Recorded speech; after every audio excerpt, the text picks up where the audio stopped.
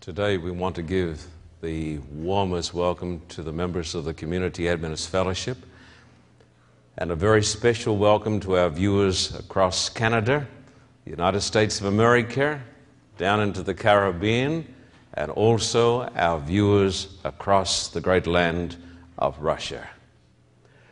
Our topic today is the Great Deluge, the great flood that destroyed the world in the days of Noah. Did you know, friend, that there are many, many ancient civilizations that have what are called flood traditions? We believe, of course, that these go back to a common source. The ancient Babylonians have a story that you can actually read in the cuneiform that's called the Gilgamesh Epic. And the Gilgamesh Epic is about a special character whose name is Utnapishtim. And Utnapishtim was told by the gods that there was a great flood coming, and he was told to get on a boat, to build a boat and get on a boat. Very similar to the story of the Bible. We believe it is a story that has, and all these stories have a common root, a common origin.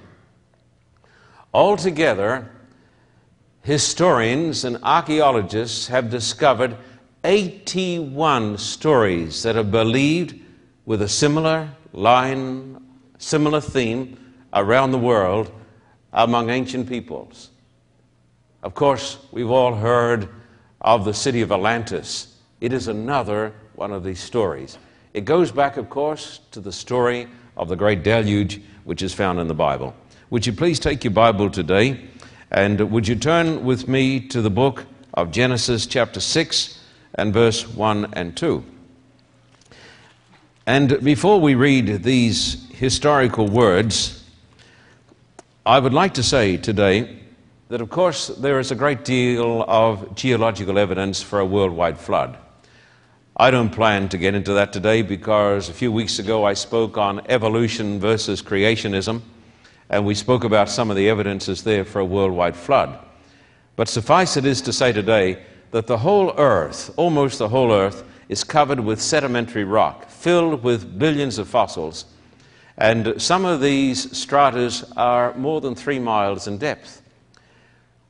The whole story of the earth is the story of water, water, water. Please notice Genesis chapter 6 and verse 1, the flood. And I'm reading today from the New International Version.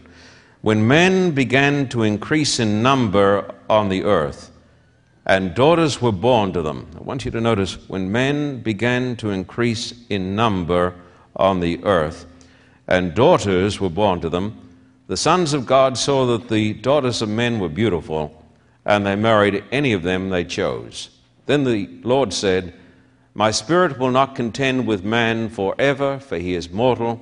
His days will be 120 years. The first thing I want you to notice, it says here in verse 1, that there was a rapid increase in population. Sometimes we have a limited concept of what the world of the antediluvians must have been like. But some scholars have made a calculated guess, which is based upon strong evidence. It is quite possible that the world of Noah was a world of hundreds of millions of people. It is quite possible. It is also true to say that these people were sophisticated, intelligent people. The idea of the cavemen has no authenticity at all. I don't believe that these were people who were swinging by their tails on branches, but I believe that they were people who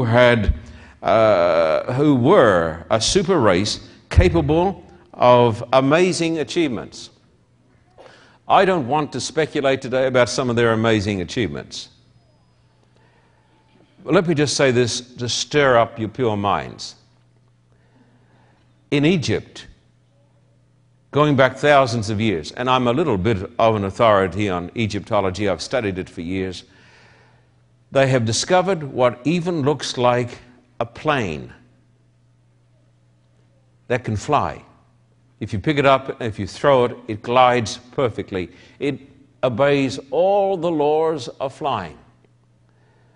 They have discovered in ancient parts of the world batteries. Batteries. Positive, negative forces, batteries. We know that the people who built the pyramids were not barbarians. And yet suddenly these races appear on the scene, and they seem to be the inheritors of tremendous knowledge. This is why some people have said the ancients could not have done these things, therefore they needed beings from outer space. And this is a theory that is believed by millions. But there is another theory. No, they didn't get these ideas from beings from outer space, but they got these ideas from a super race that perished. And today we know that there was a super race, and we know that millions of the ancients believed and had traditions about a great race that perished. Now, I want you please to notice verse 2. We don't have time to explore all of those thoughts, though, even though they're very interesting. The sons of God saw that the daughters of men were beautiful, and they married any of them they chose. Then if you come to verse 4, it says, the Nephilim were on the earth in those days, and also afterward, when the sons of God went to the daughters of men and had children by them. They were heroes of old, men of renown. Now, this verse introduces a new concept, a very interesting concept. It talks about the sons of God and the daughters of men. If you read this verse in some rather liberal translations of the scriptures, it says the angels came down to this earth. And so the sons of God were angels, supernatural beings, fallen angels, and they married the daughters of men, and they produced a super race, and they were the Nephilim. The word Nephilim is translated, I think erroneously in the King James Version, by the term, there were giants in the land in those days. It's better to stick with the Hebrew, the Nephilim, this race of Nephilim. Now, when you read the New Testament, Jesus says, I think it is Matthew 22 off the top of my head, Jesus said, it is impossible for angels to marry or reproduce. Some of you folks seem quite relieved about that. I see amens for all types of strange things. That is also the verse that says that in the resurrection they neither marry nor are given in marriage. I sincerely hope your amens were not for that. But it says, Jesus says, that angels are incapable of reproducing. Therefore, I do not believe this is talking about angels, even though fallen angels, coming and sleeping with earthly women and producing a monster race. In the scriptures, the expression sons of God is often used concerning the children of God, the followers of Seth. And back in these days, there were two distinct lines of human beings. There were the sons of Cain, lawless, godless, opposed to God. They were the sons of men. And there were the sons of God who were the followers of the truth of God. And for a long, long time, both these classes, the good and the evil, remained separate. But the Bible says, in the end, the sons of God, the followers of Seth, joined with the daughters of men. And the distinction between the holy and the unholy was obliterated. I ask you, does this say anything about the marriage of believers with non-believers? When I turn to the book of Corinthians, we won't have time for that today, but the Bible says, don't be unequally yoked together with non-believers. I believe that a Christian believer should never marry a non-believer. The Bible says don't do it. I remember hearing the great Dr. Billy Graham preaching on verses like these, and he spoke about the marriage of the sons of God with the daughters of men.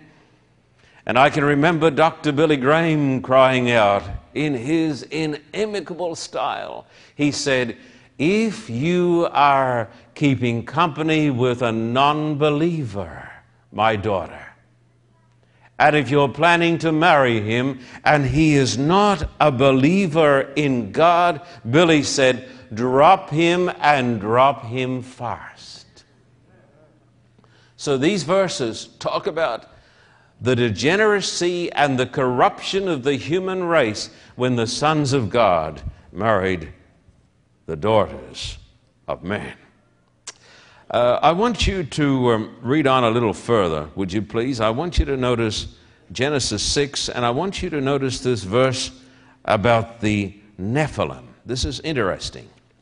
Verse 4 says, the Nephilim were on the earth in those days, and also afterward, when the sons of God went to the daughters of men and had children by them. They were the heroes of old, men of renown. And then, please, I want you to notice verse 5. The Lord saw. Now, the King James Version says God saw, but the Hebrew word is Yahweh, and this is a better translation. The Lord saw how great man's wickedness on the earth had become, and that every inclination of the thoughts of his heart was only evil all the time. Let me tell you a little bit about the Nephilim. It is believed by some that they were giants, much bigger than the rest of the human race. But if we can understand some other passages of the Scriptures are right, it appears that all the antediluvians were giants.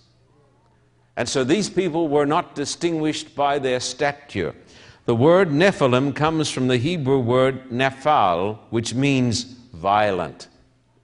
And the Nephilim were the violent ones, or the terrorists of their day. What does it sound like to you? What does it sound like to you? Does it not sound a little bit like our own day? Would you please read on these verses as it describes the human race in the days of the great patriarch Noah. Verse 6, the Lord was grieved that he'd made man on the earth, and his heart was filled with pain. God is capable of suffering.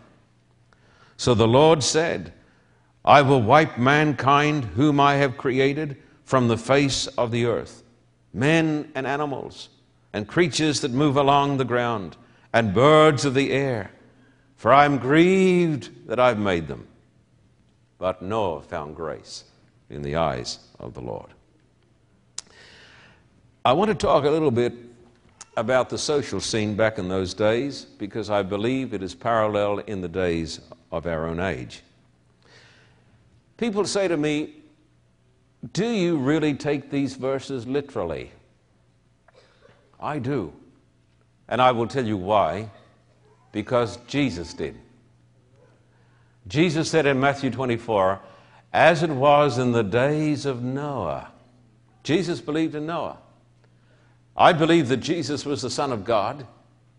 And if Jesus believed it, then I believe it. And Jesus said, as it was in the days of Noah, so it'll be in the last day. He said they were eating and drinking, marrying and giving in marriage until the flood came and took them all away. Therefore, as a believer in Jesus, I'm also a believer in Noah. And Jesus said there would be a parallel between the days of Noah and our day. Jesus said, as it was in the days of Noah, so shall it be in the last days, the days preceding the second coming. Have you ever wondered, I'm sure you have, why is there so much crime and violence? Have you ever wondered why this city of Los Angeles, which I have grown to love because I've lived here now for about 8 years, and I know so many wonderful people in Los Angeles. Have you ever wondered, though, why the inner cities and so many other parts of the land and the world are filled with the Nephilim? the Nephilim, the violent, the evil? What is the cause of it? I've listened to some liberal politicians, socialists. I've listened to some liberal preachers, and I've heard them say over and over and over again ad nauseum that poverty is the cause of crime. These people back there couldn't plead that, my friend. These were the wealthiest people in the world, the Nephilim. The world was filled with abundance. They were tremendously wealthy, and they were tremendously evil. I do not believe that poverty is the cause of crime. I believe that crime is the cause of poverty. You look at our inner cities, where crime is the worst, poverty is the worst. I do not believe that a person is forced into crime because he is poor. Last night, because my mother is old now and sick, I call her regularly, and I called her last night. She never complains about her pains. And I said to her, Mum, do you remember as a little boy when we lived at Somerset Dam? She said, you remember that? I said, yes, I have a good memory. I got it from you. I said, remember when Dad and you and the two girls took us to that big family where they had the pine board kitchen table, the scrubbed white kitchen table? She said, do you remember that? You must have been only 2 or 3. Oh, I said, what a remarkable son you must have, Mother. Pardon me. She said, tell me more about it. I said, there was a man sitting at the end of the table, and he had a Bible, and he was reading from the Bible. And there were a bunch of boys and girls sitting around the table. Do you remember that? She said, that was Snowy Pound and his family. Poor, but upright, honest, decent, law-abiding. Don't believe the lie of the liberal that poverty is the cause of crime. Poor people can be as righteous as any person on the face of the earth, and more so, and more so. I believe very much in the theology of taking responsibility for my own actions. Don't you get tired of the lawyers, the barristers, when they're pleading the case for a person who's committed a terrible crime like murdering his parents, and the attorney will say, the parents were not the victims, the boy or the boys were. They were deprived as little ones. They didn't get a candy bar when they should have got it, and therefore it all welled up and they murdered their parents. Poor little innocent things. Hogwash. Don't you get sick and tired of these liberal people who plead like this when a criminal is caught in the act and they say, if anybody, Your Honor, is guilty, it's society. We made him what he was. I didn't. He's not responsible. Why, the poor fellow? He couldn't help himself. He just stole the car. And, Your Honor, if anybody is guilty, we're guilty. And the jury starts crying. Hogwash, I tell you. The Bible teaches that sin is a choice, is a choice, is a choice. And you and I are personally responsible for our transgressions. And this is the story of these people back here. I can think of my own parents. Don't talk to me just about poverty because I have known poverty. Before I was born, my father lost everything in the days of the Depression. With a wife and 2 daughters, lived in a little place down at Sandgate, a suburb of Brisbane in Queensland in Australia. Would you like to know how much he was paid a week to bring up a wife and 2 little daughters? He received from his employer £1. Would you like to know what a pound is? Not 16 ounces. A pound is $2. You know how they survived? By hard work and by buying ripe bananas.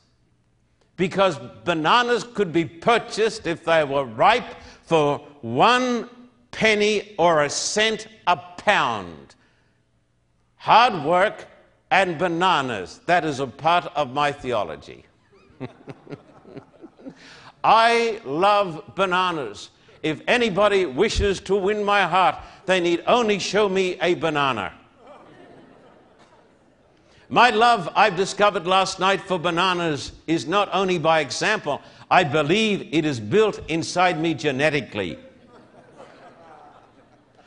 But I want to tell you, you can be brought up on semi-bad bananas, and you can be so poor that you have no shoes, and I have known this, and you have no reason to plead that this is the reason for a life of crime or sin. A person, my friend, is personally responsible for his own lifestyle. And so were these people back in the days of Noah. They were what they were because they chose to be what they were. Sin is always by choice. Nobody can force you to sin. Do not believe the hogwash of the victim syndrome. Why were these people back here in the days of Noah so debased and so evil? Come over here to Romans chapter 3, and it tells you, dear hearts and gentle people, and I hope that my audience that's watching across North America and the Caribbean, I hope you're following these texts in your Bible. We are a Bible-reading, Bible-believing church. Romans chapter 3, verse 13 to 18, as I've said before, we encourage you to bring your Bibles to church and to read your Bibles every day. Romans 3, verse 13, it describes the evil. Their throats are open graves. Every time they open their mouths, there is a bad smell because of their depravity. Not to be taken literally, of course. Their throats are open graves. Their tongues practice deceit. They are liars. The poison of vipers is on their lips. Their mouths are full of cursing and bitterness. Their feet are swift to shed blood. Ruin and misery mark their ways, and the way of peace they do not know. There is no fear of God before their eyes. That's the reason. Not poverty, not lack of opportunity, but lack of the fear of God. What does this expression, fear of God, mean? We should not be afraid of God in the sense that we're afraid of an awful person. But the term fear in this context means a healthy respect, an awesome respect. God is not just like us. We don't treat him just like us. He is the Almighty God. We treat him with awe. We treat him with respect. And the Bible said about the people back in these days, there was no fear of God before their eyes. Tell me, my friend, how can you respect a person made in the image of God if you do not respect God? How can you? Hey, do you want to know, this is just a trivial thing, why people are great in this part of the world with graffiti? They don't care about rubbishing up somebody's wall. They don't respect that person. Why don't they respect that person? Because they don't respect God. Why is it that people will walk beside a new car and take out a key and say, "Take that"? Evil. No respect for God. If you don't respect God, you don't respect man. And if you don't respect man, you won't respect his property, will you? There is no fear of God before their eyes. What is needed, my friend, in this part of the world, what is needed in this world is a rebirth of respect for Almighty God. Amen. But the Nephilim and the people back here had no respect for God. And thus God said, judgment is going to come. Because judgment always comes. Would you please read on in this remarkable chapter? Verse 7, so the Lord said, I will wipe mankind whom I have created from the face of the earth, men and animals, the creatures that move along the ground, the birds of the air, for I am grieved that I have made them. But Noah found favor or grace in the eyes of the Lord. Let me talk now about grace. I meet so many people and they say the Old Testament is just law and the New Testament is just grace.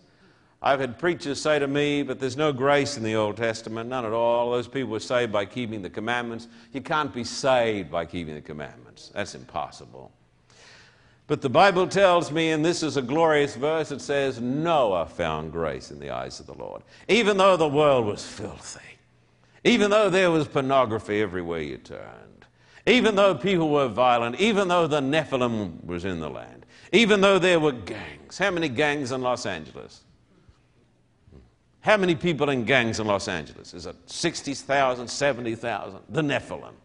People of violence, people of hatred. But the Bible says, in the midst of this putrid sewer, Noah found grace in the eyes of the Lord. And I want to remind every person here today that grace is only extended to sinners. Noah, before he sinned, didn't need grace.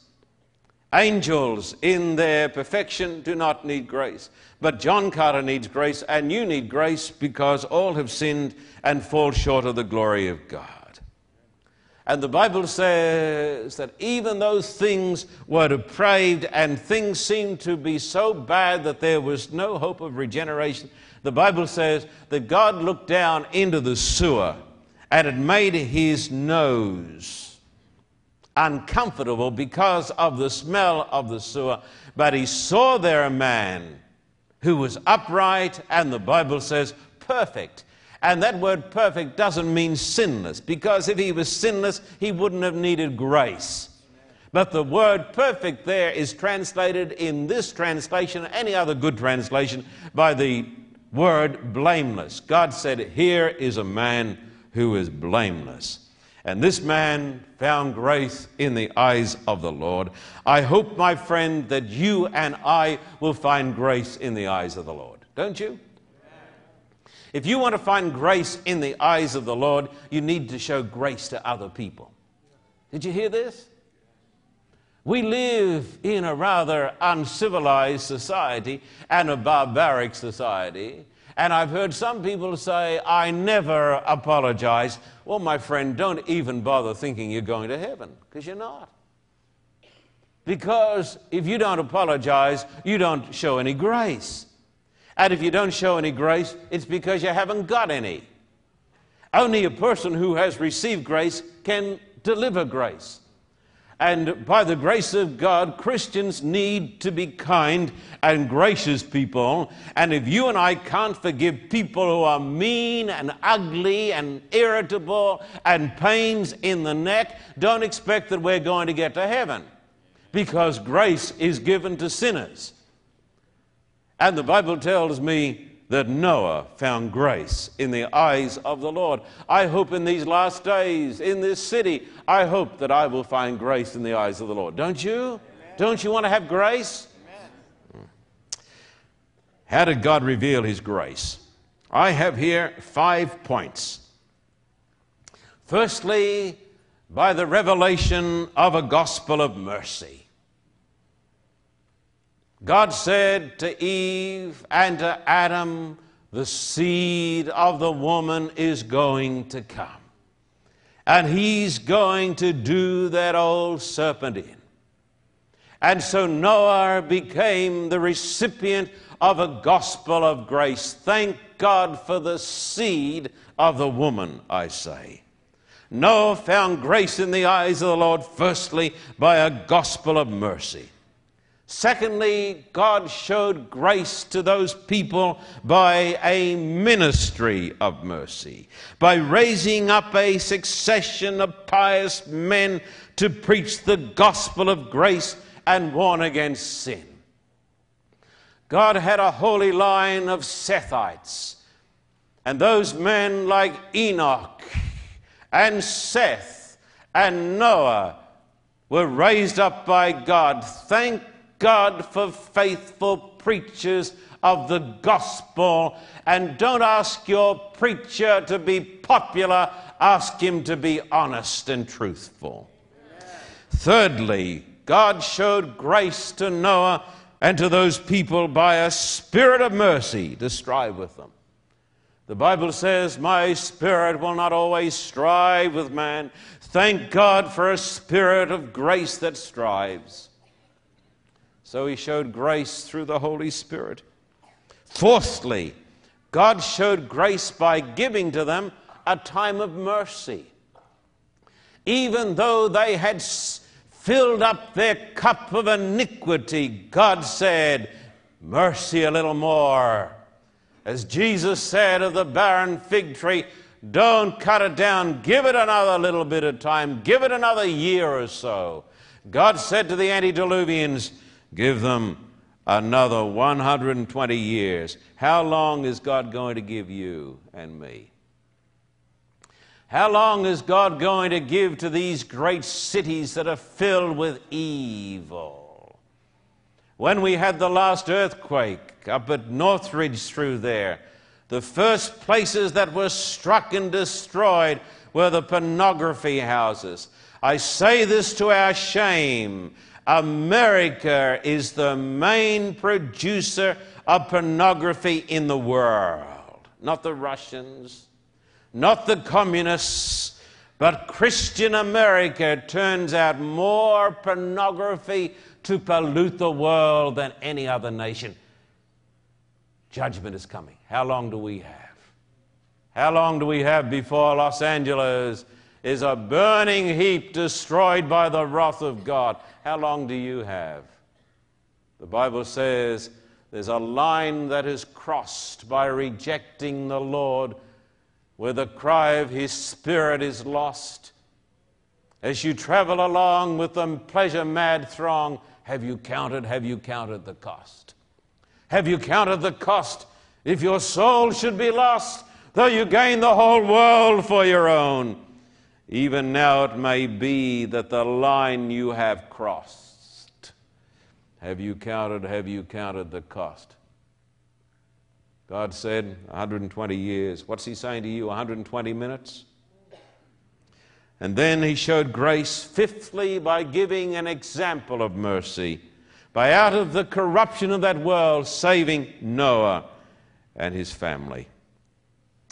The Bible says Noah was an upright man, a just man, and perfect in his ways. Righteous means upright, honest. Perfect means blameless. It does not mean that he lived in a state of sinlessness, but rather of moral rectitude. Now notice verses 10 to 17. Verses 10 to 17. Noah had 3 sons, Shem, Ham, and Japheth. Now the earth was corrupt in God's sight and was full of violence. God saw how corrupt the earth had become, for all the people on earth had corrupted their ways.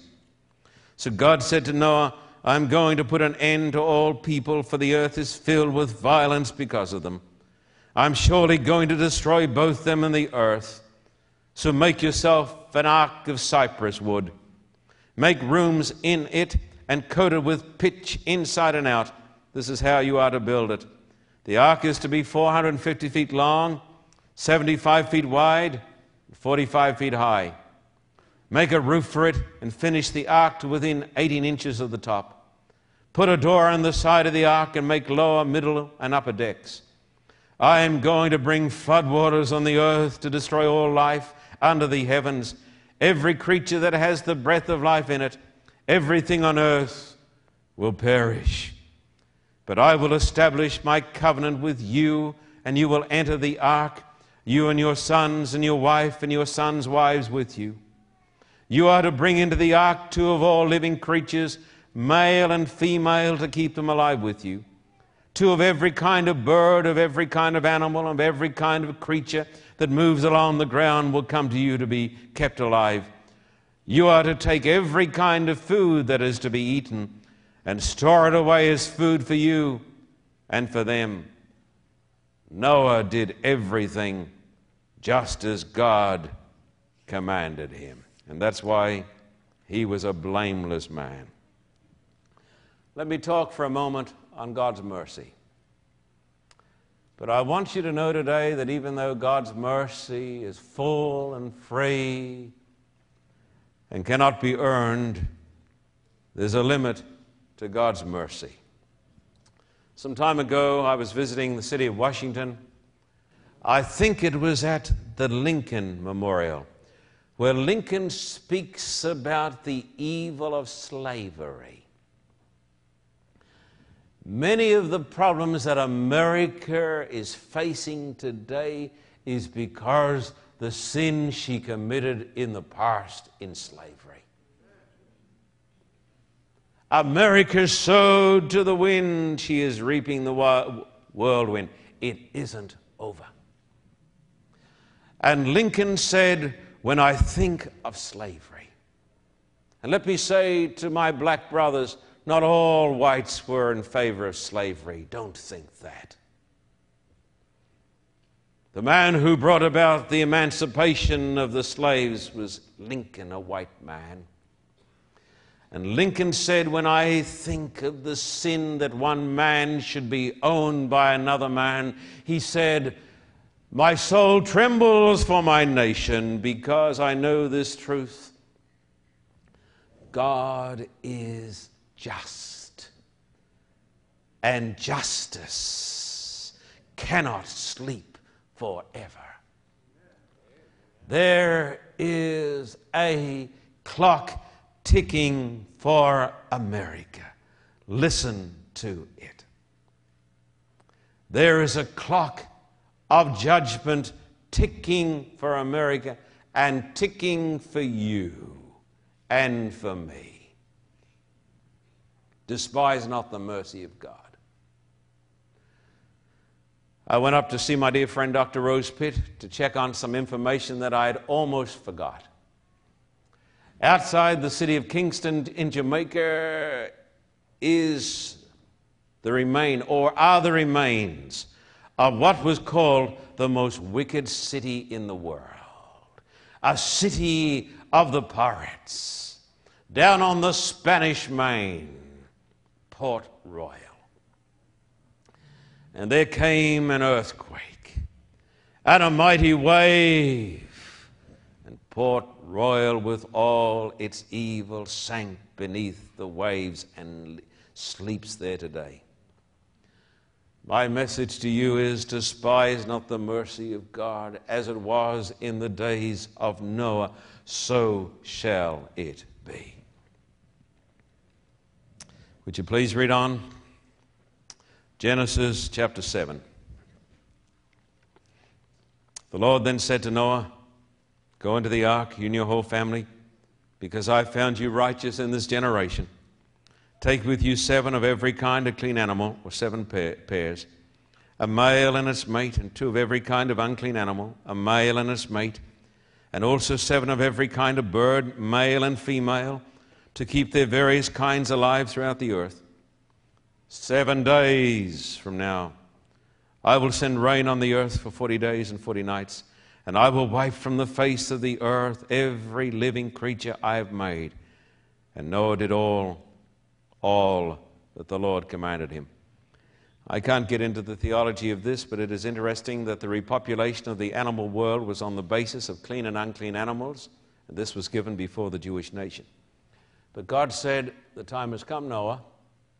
Now go into the ark. In 7 days' time, I'm going to let it come. The flood's going to come. And so Noah and his family went into the ark. I want you to notice this. Verse 6 and onwards. Noah was 600 years old when the flood waters came on the earth. And Noah and his sons and his wife and his sons' wives entered the ark to escape the waters of the flood. Pairs of clean and unclean animals, of birds and all creatures that move along the ground, male and female, came to Noah and entered the ark as God had commanded Noah. Listen, this was a miracle of God.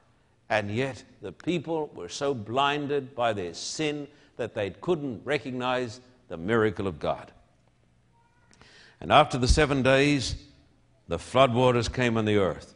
In the 600th year of Noah's life, on the 17th day of the second month, on that day all the springs of the great deep burst forth, and the floodgates of the heavens were opened, and rain fell on the earth 40 days and 40 nights. On that very day Noah and his sons, Shem, Ham, and Japheth, together with his wife and the wives of his 3 sons, entered the ark. This verse here refers back to what happened back there 7 days before. They had with them every wild animal according to its kind, all livestock according to their kinds, every creature that moves along the ground according to its kind, and every bird according to its kind, everything with wings. Pairs of all creatures that have breath of life in them came to Noah and entered the ark. The animals going in were male and female of every living thing, as God had commanded Noah. Then the Lord shut him in. Think about this. God said, the time has come, go into the ark. The animals come. It's a miracle. But the unbelievers stand outside and they say, silly old Noah with all the animals. They laugh about it. The Bible said they were scoffers. They go into the ark. Everyone is in the ark. And then the Almighty comes down from heaven and with his own hand swings that mighty door on the hinges, and the door is shut. Probation has closed. The door of mercy is closed. Jesus said, as it was, it's going to be in the same way in the last days. The door of mercy is going to close a short while before the return of Christ. And the door is closed. And then 7 days go by, 7 days of revelry. The people outside are laughing their heads off. How is it in there with the donkeys, Noah? Oh, it must be funny in there. Must be smelly in there. But after 7 days, in the midst of their revelry, the heavens break in two and the voice of God is heard. And it starts to rain. Noah had preached to those people for 120 years, poured his heart out. He'd given the last appeal. Now is the accepted time. Now is the day of salvation. But there comes a time when it's too late. Would you please notice Genesis 6? I ask you, is it going to be too late for you, friend? Genesis chapter 7, rather, verse 17. For 40 days the flood kept coming on the earth, and as the waters increased, they lifted the ark high above the earth. Up she rises. Up she goes. Outside there is the wail of the lost. The waters rose and increased greatly on the earth. The ark floated on the surface of the water. They rose greatly on the earth, and all the high mountains under the entire heavens were covered. The waters rose and covered the mountains to a depth of more than 20 feet. Every living thing that moved on the earth perished. Birds, livestock, wild animals, all the creatures, a swarm over the earth, and all mankind. Everything on dry land that had the breath of life in its nostrils died. Every living thing on the face of the earth was wiped out. Men and animals and the creatures that move along the ground and the birds of the air were wiped from the earth. Only Noah was left, and those with him in the ark. The waters flooded the earth for 150 days. I say to you, my friend, this is not a folk story, this is the truth. And Jesus our Lord said, as it was in the days of Noah, so shall it be. I have a message for you today. Get on board. Get inside the ark. Do you know what the ark represents? The ark represents the Lord Jesus Christ. The ark was a way of safety through the storm. It had an opening in its side. Upon the cross, the Lord Jesus Christ had his side opened that sinners might approach the heart of God. Jesus is the ark. I say to you today, while there is still mercy and opportunity, come inside the door.